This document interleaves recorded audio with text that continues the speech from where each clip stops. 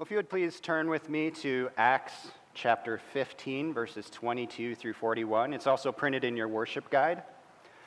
Just for a little bit of background for this passage, we're in the book of Acts. We've been here for the past couple of months, which is written by Luke, the same author who wrote the Gospel of Luke. And the book of Acts picks up right after the Gospels, which, of course, tell us about the works of Jesus while he was here on earth. And Acts then tells us about the works of the Holy Spirit working through the apostles and the early church as they bring the gospel to the ends of the earth. And last week we saw a major step in that direction. If you remember, last week we heard about some false teachers who had come to this church in Antioch. They were teaching that in order to be Christian, the men of the faith must be circumcised. And this is a tradition, this tradition of circumcision. It does come from Scripture.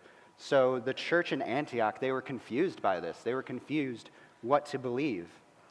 Well, Paul and Barnabas, they just happened to be in Antioch, and they went back to Jerusalem to talk about it with the elders and the church leaders there.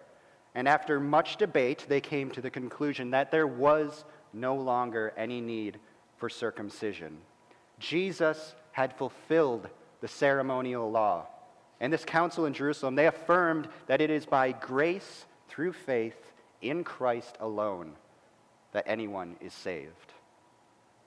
And so that's where we're picking up this week, right after this Jerusalem council settled this debate. So let's read together Acts chapter 15, 22 through 41.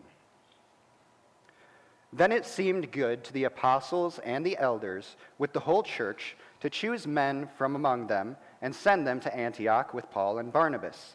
They sent Judas, called Barsabbas, and Silas, leading men among the brothers, with the following letter. The brothers, both the apostles and the elders, to the brothers who are of the Gentiles in Antioch and Syria and Cilicia, greetings. Since we have heard that some persons have gone out from us and troubled you with words, unsettling your minds, although we gave them no instructions, it has seemed good to us, having come to one accord, to choose men and send them to you with our beloved Barnabas and Paul, men who have risked their lives for the sake of our Lord Jesus Christ. We have therefore sent Judas and Silas, who themselves will tell you the same things by word of mouth. For it has seemed good to the Holy Spirit and to us to lay on you no greater burden than these requirements, that you abstain from what has been sacrificed to idols, and from blood, and from what has been strangled, and from sexual immorality. If you keep yourself from these things, you will do well. Farewell. So when they were sent off, they went down to Antioch, and having gathered the congregation together, they delivered the letter. And when they read it, they rejoiced because of its encouragement. And Judas and Silas, who were themselves prophets, encouraged and strengthened the brothers with many words. And after they had spent some time, they were sent off in peace by the brothers to those who had sent them. But Paul and Barnabas remained in Antioch, teaching and preaching the word of the Lord, with many others also. And after some days, Paul said to Barnabas, "Let us return and visit the brothers in every city where we proclaimed the word of the Lord, and see how they are." Now Barnabas wanted to take with them John, called Mark. But Paul thought best not to take with them one who had withdrawn from them in Pamphylia and had not gone with them to the work. And there arose a sharp disagreement, so that they separated from each other. Barnabas took Mark with him and sailed away to Cyprus, but Paul chose Silas and departed, having been commended by the brothers to the grace of the Lord. And he went through Syria and Cilicia, strengthening the churches. This is the word of the Lord. Let's pray. Heavenly Father, we thank you for your word. God, we pray that you would prepare our hearts to receive what you might teach us today. Use this passage to convict us of our sin and to make us more into the image of your Son. It's in his name that we pray. Amen. Well, have you ever wondered why chickens can't fly? I mean, they can fly short distances, but you never see a chicken soaring majestically like an eagle. You never see a chicken hovering effortlessly like a hummingbird. 99% of the time, when a chicken wants to get from one point to another, they just walk. Well, we used to live in Menasha, right on Little Lake Butamore, and it was a prime location for watching the pelicans. And these birds are bigger than you might realize. According to Google, they weigh up to 30 pounds, which is 5 times heavier than the average chicken. So why can pelicans soar so majestically, so high up in the air, while chickens are barely able to get off the ground? Well, I know it has something to do with physics and aerodynamics, but if I'm being honest, I don't understand those technical reasons. I'm content with the answer that pelicans are designed for flight and chickens aren't. Well, this week, our family is flying to Florida, and we're going for a much overdue vacation. And our kids flew with us once before, but they were real little, so they don't remember it. But now they're old enough to wonder about flying, and is it really safe? And our oldest, Grace, who is 6 years old, she's been a little nervous about flying, not bad. But it's got me thinking about how to comfort her, how to let her know that, there's nothing to worry about. Well, I don't think that, even if I understood the physics of flight, which I clearly don't, I don't think that kind of explanation would actually comfort a 6-year-old. So I think a good way to comfort her is just to reassure her that the pilot knows what he's doing. The pilot knows how everything works.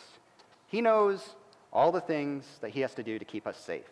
So we can just sit back and relax and enjoy the ride in peace.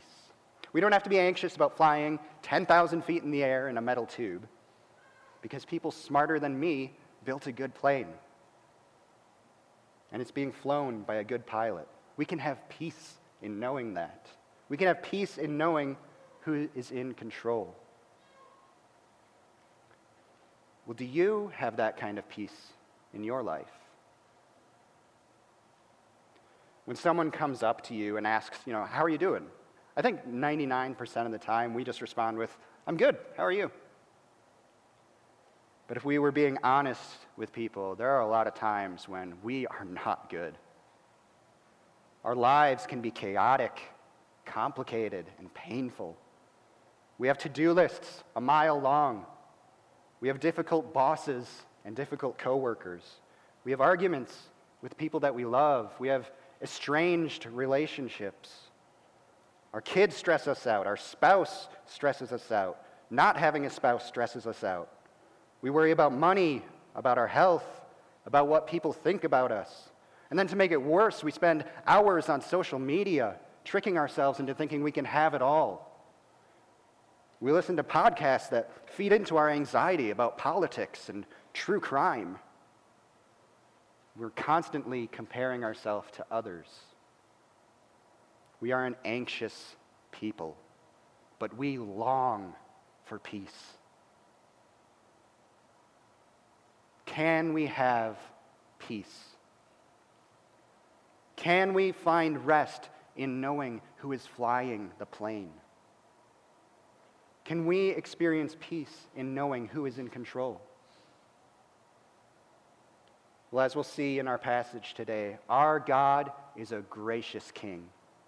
And because of that, we can experience peace, both with Him and with each other. And there are 3 ways that this passage shows us that we can experience His peace. First, we can know God's will for us. Second, we can rejoice in our freedom from the law. And third, we can walk through conflict in peace. So first, because God is a gracious King, we can know His will for us. The church in Antioch, they had been thrown into turmoil by these men who came to them, teaching that you have to be circumcised and follow the Mosaic law in order to be a Christian. And this confused the church in Antioch. I mean, after all, these were newer Christians. And these guys show up arguing from Scripture that you need to do all these things. It caused a lot of confusion and anxiety among them. So after much debate, the Jerusalem Council sends this letter to Antioch with their conclusion. which we see in verse 28, "For it has seemed good to the Holy Spirit and to us to lay on you no greater burden than these requirements." They're saying these requirements are from God, the Holy Spirit, but the requirement to be circumcised is from man.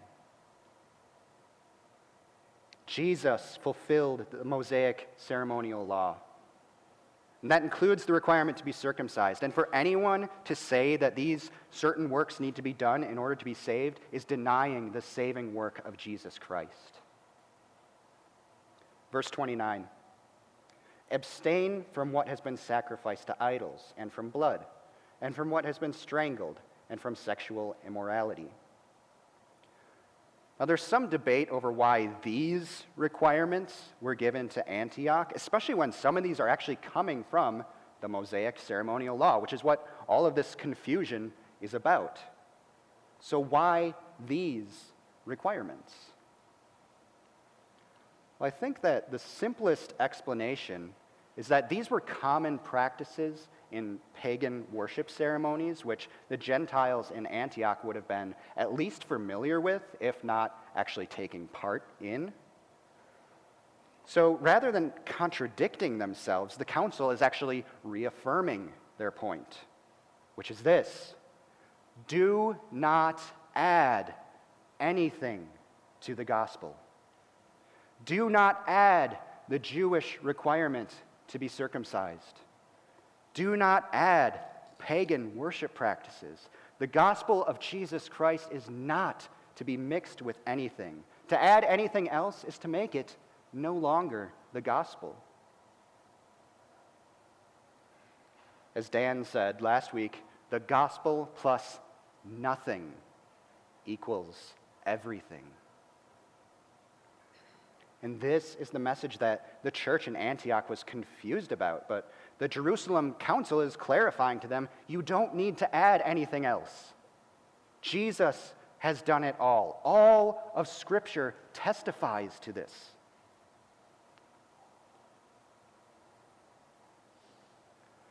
One of our kids' favorite games to play when we're riding in the car is I Spy. You know the game. They say, "I spy with my little eye something blue." And then we have to guess what blue thing they saw. And it's a really fun game for them. But I've noticed that I'm pretty sure they're not playing fair. They just wait for me to give up guessing, and then they pick whatever blue object I haven't guessed yet. There's really no way for me to win, because they'll just keep switching the answer in their head to keep me guessing. Well, that's not how it is with God. We don't have to play guessing games with Him. He has revealed His will to us in His Word, and His will never changes. We read from the Westminster Catechism, or the Confession of Faith earlier. There's also a shorter and a larger catechism that go with it. And question 3 of the catechism asks, what do the Scriptures principally teach? And the answer is, the Scripture principally teach what man is to believe concerning God and what duty God requires of man. What we are to believe about God and what God requires of us. It's all there in Scripture. We might be thinking, well, that's great, but the Bible doesn't tell me, who I should marry. It doesn't tell me if I should start looking for a new job. It doesn't tell me how to get out of this financial pit that I'm in. So what do we do when we want to pursue God's will, but Scripture doesn't directly address the specifics of the issues that we're facing? Well, this passage gives us 2 principles that we can follow in those situations, and we can see them in verse 28. "For it has seemed good to the Holy Spirit and to us." So principle 1 is to seek the Holy Spirit's guidance through the Word and prayer. This is what the council did earlier in the chapter by prophets for guidance. And the Bible might not tell you something specific, like where God wants you to work, but as long as what you're pursuing aligns with what Scripture teaches about the subject, that's a good step in discerning God's will. Now, if something that you want to do goes contrary to God's word, He is not calling you to it. Let me say that again. If something that you want to do goes contrary to God's word, He is not calling you to it. And that can be a hard pill to swallow. But if we really want to follow God faithfully, we need to be willing to surrender our desires for His better desires for us. So that's principle 1, seek the Holy Spirit's guidance. And principle 2 is to seek the guidance of fellow Christians. Remember, verse 28 says, it seemed good to the Holy Spirit and to us. Not to me, to us. God has placed pastors and elders over you to teach you, to shepherd you, people who care for you. He's placed mature Christians in your life who can speak biblical truth and wisdom to you. If you're trying to make a difficult decision or figure out what God wants you to do, don't go through it alone. Paul and Barnabas, they could have just made a ruling on this alone. I mean, Paul was an apostle. He could have just laid down the law. But instead, he asked for help working through this difficult subject with other faithful Christians. If Paul thought it was wise to seek the counsel of others, it's probably wise for us too as well. God has revealed His will to us in His Word, and He has given us means for finding clarity even when it's less clear. And because of this, we can experience peace in our relationship with God rather than being anxious and confused about what He requires from us. But God doesn't just leave us with requirements and duties. Our God is a gracious King. And we can actually rejoice in our freedom from the law. Up to this point in the passage, this letter hasn't actually been delivered to the church in Antioch yet. We've just kind of been given a sneak peek of what it says and what they're planning on doing with it. In verse 30, we see that this group of church leaders arrive in Antioch with the letter, and they gather the congregation together to read it. And in verse 31, we see that the church rejoiced because of its encouragement. And we might miss the reason for their rejoicing if we're not taking this letter in the broader context of the chapter. After all, this letter gave the church in Antioch 4 requirements. How is that a cause for rejoicing? How are requirements encouragement? It's because the church in Antioch has seen that their salvation is not dependent on their obedience to the law. They have seen that, yes, there are things that God requires of us, but they are a response to our salvation, not the cause of our salvation. I remember when I was a kid how excited I would get when it started snowing out. And it wasn't because it was like magical or beautiful to me. It wasn't because I was excited to go sledding or skiing. No, the reason why I would get excited was because maybe, just maybe, it meant we would get a snow day from school.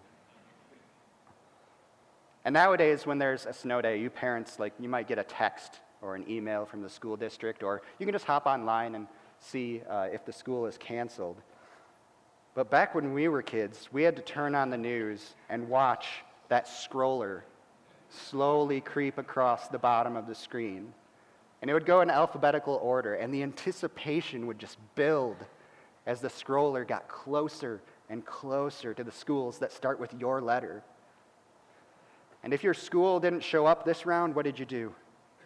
You just wait in anticipation for it to go around again.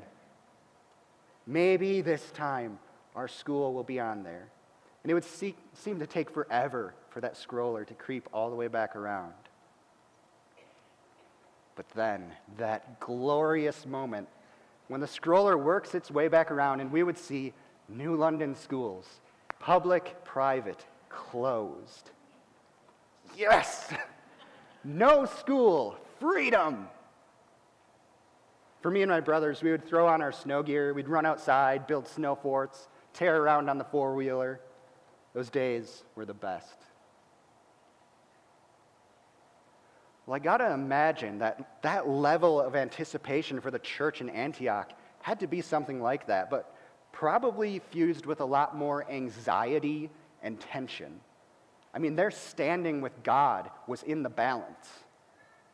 Waiting to hear whether you have to go to school is one thing. Waiting to hear whether you have to keep the law in order to earn your salvation is a whole other thing.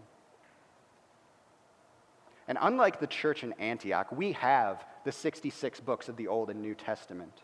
We know circumcision is not required for our salvation. We know our standing before God is not dependent on our works. Don't we? The truth is, we all have an inner legalist. We all have that voice inside us that says, "You're not good enough. You need to do better. If you want to be on God's good side, you need to pray more. You need to read your Bible more. You need to do this and that more."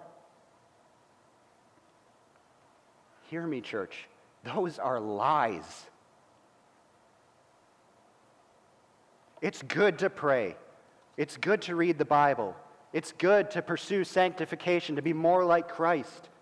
Those are essential and necessary parts of the Christian life, but they are not what will save you. If you have placed your faith in Christ alone, He has saved you. He kept all those laws perfectly, knowing that we could never, and He bore the wrath of the Father in our place. It's done. It's finished.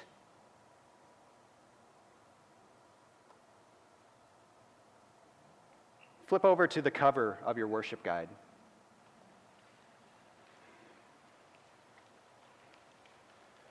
It says there, "The ministry of reconciliation is not telling people to make peace with God, but telling them that God has made peace with the world." Peace with God is something we do not have to earn. It's a free gift from Him that we can receive by faith. Putting your faith in yourself and your ability to live a good life will destroy you. Through Christ, we have been set free from the law. I feel like I need to add a word of explanation here. When I say freedom from the law, we can misunderstand that. If on one end of the spectrum is, legalism and rule keeping, on the other end of the spectrum is license and just doing whatever we want. If keeping the law doesn't earn me God's favor, why should I keep it at all? If God is just going to forgive me, why should I not sin? Well, if you have genuine faith in Christ, He will forgive you all of your sins. He will remove them as far as the east is from the west. But if you have genuine faith in Christ, you won't want to sin. If you have faith in Christ, you've been given a new heart. You've received the Holy Spirit. You've been unified with Christ. A heart that has been so radically changed from the inside out can't continue to go opposite of what our loving Father wants for us. Jesus says in John 14, "If you love me, you will keep my commands." Now, keeping God's commands doesn't earn His favor, but it is the evidence. It is the natural outworking of faith. And in the same way, if we're living in long-term patterns of unrepentant sin, that may very well be a sign that we've never trusted in Christ. If that sounds like you, let me encourage you.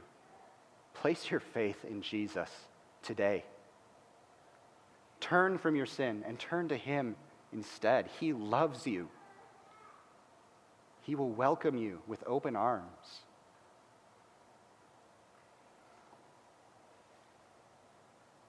Well, whether you think you sound more like the legalist do-gooder or the licentious do-whatever-I-want person, let me tell you, there is a better way to live. And that is what the church in Antioch is rejoicing in, that they're free to simply rest in Christ and his finished work. And this is the reason that we can rejoice alongside them. Jesus plus nothing equals everything.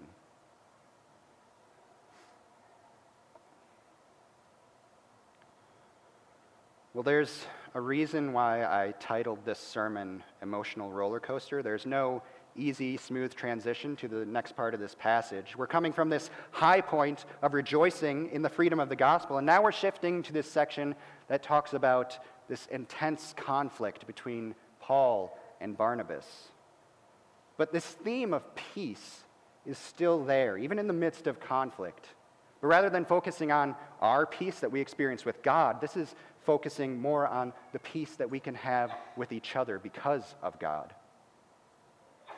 The reason for our peace, whether it's God or with each other, the reason is the same, because our God is a gracious King. And because of this, we can walk through conflict in love. After spending some extended time with the church in Antioch, we see in verse 36, Paul suggests to Barnabas that it's time to move on. And he says, "Let us return and visit the brothers in every city where we proclaim the word of the Lord and see how they are." And Barnabas, he agrees with Paul that this is a good idea. But here's where the disagreement comes in. Barnabas wants to take John, who's also called Mark, with them. This is the same Mark who wrote the Gospel of Mark, and he also happens to be the cousin of Barnabas. Verse 38, "But Paul thought best not to take with them one who had withdrawn from them in Pamphylia and had not gone with them to the work." There's just a brief mention of this incident that he's referring to back in chapter 13. It says, "Now Paul and his companions set sail from Paphos and came to Perga in Pamphylia, and John left them and returned to Jerusalem." This happened during Paul's first missionary journey. He's about to go on his second. Mark left Paul and Barnabas to return home to Jerusalem. And we're not given a reason for why Mark left. Some scholars have suggested it was something as trite as he was homesick or he didn't want to make the difficult journey. But whatever the reason was, Paul clearly thought it was unacceptable. The NIV actually states it, they state it a little more sharply, saying that Mark had deserted them. But this was Barnabas' cousin. And Barnabas is an encourager. He wants to give Mark another chance. But Paul clearly saw it more black and white. He thought Mark was unfit for this job. Verse 39, "And there arose a sharp disagreement, so that they separated from each other. Barnabas took Mark with him and sailed away to Cyprus, but Paul chose Silas and departed." Verse 41, "going through Syria and Cilicia." This dynamic duo of Paul and Barnabas, who had been working together for so long, they separated. They agreed on the mission, but strongly disagreed on who to bring. So they went their separate ways. Well, for some of us, this kind of disagreement, it might hit close to home. It might bring up memories of an argument with your spouse or a family member or a friend, an argument that changed the course of your relationship. But we need to be careful not to read our own experiences into Scripture. To put it another way, what we've experienced in life should not shape the way that we interpret Scripture. Well, up to this point in the sermons that I've preached here, I don't think I've made any Office references, and that's taken a lot of restraint on my part. I know not everyone here is as big of a fan of The Office as me or David or Adrian, so I try to hold back, but here I go with my first one, so bear with me. If you haven't seen the show, the first couple seasons are built around this romantic tension between two co-workers, Jim and Pam. And Pam is engaged to another guy. But Jim is secretly in love with Pam. And after a couple seasons of the show, he finally works up the courage to confess his feelings to her. And even though Pam, she cares about Jim deeply as a friend, she gently turns him down. She is engaged, after all. She chooses Roy over Jim. And even though Jim doesn't hold it against her, he's not mad at her, he doesn't hate her. The next episode opens with Jim working in a different branch of the company. He moved away because he knew their paths were incompatible. Well, what we see here between Paul and Barnabas, this is not a friendship dissolving into hatred. It's closer to an incompatibility of their visions for ministry. Yes, there was conflict. There was sharp disagreement. Maybe even feelings were hurt. We don't need to downplay that. But we need to be careful not to read this separation as permission for us to separate ourselves from difficult people. It's not permission as just a blanket statement that we can cut people out of our lives. And when I say that, I want to be careful.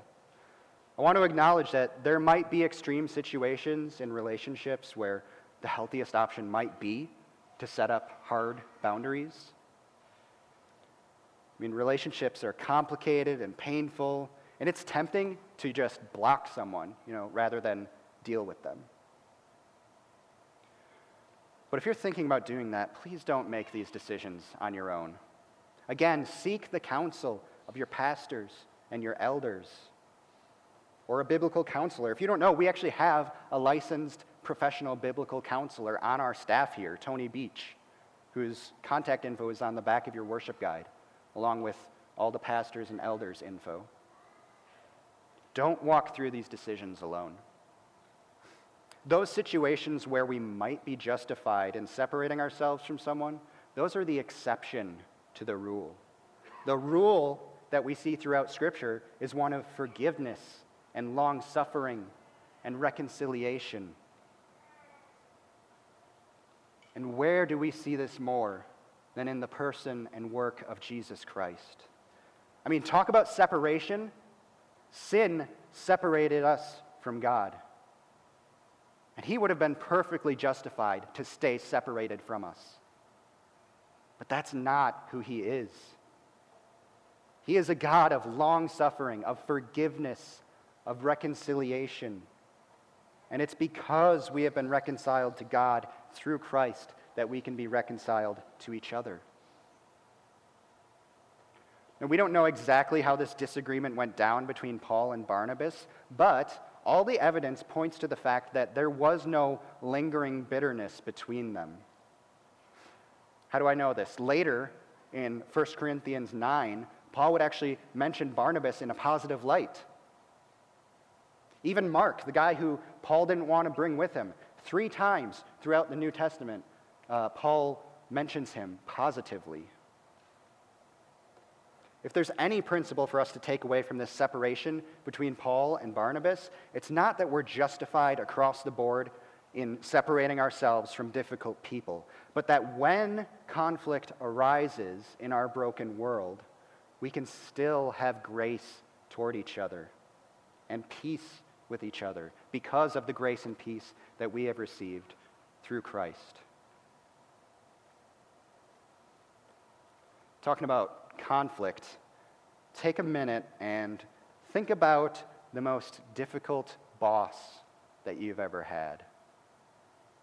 Kids in the room, think about the most difficult teacher you've ever had. That's a trap if you're homeschooled.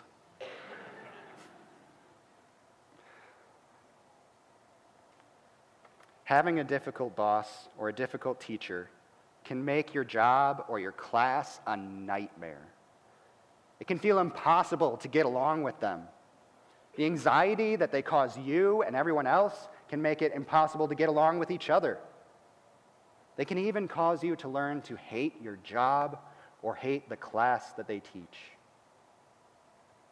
But that is not who God is. He is not an overbearing boss. He's not a teacher who gives an impossible amount of homework. Our God is a gracious King who wants you not to be filled with anxiety and confusion, but peace. Peace in knowing that the same God who created the universe is the same God who loves you enough to die for you. He is a God of grace. And in his grace, he has made his will known to us. He has given us freedom from the law, and he has enabled us to walk through conflict in love. Peace with God and peace with each other. Let's pray.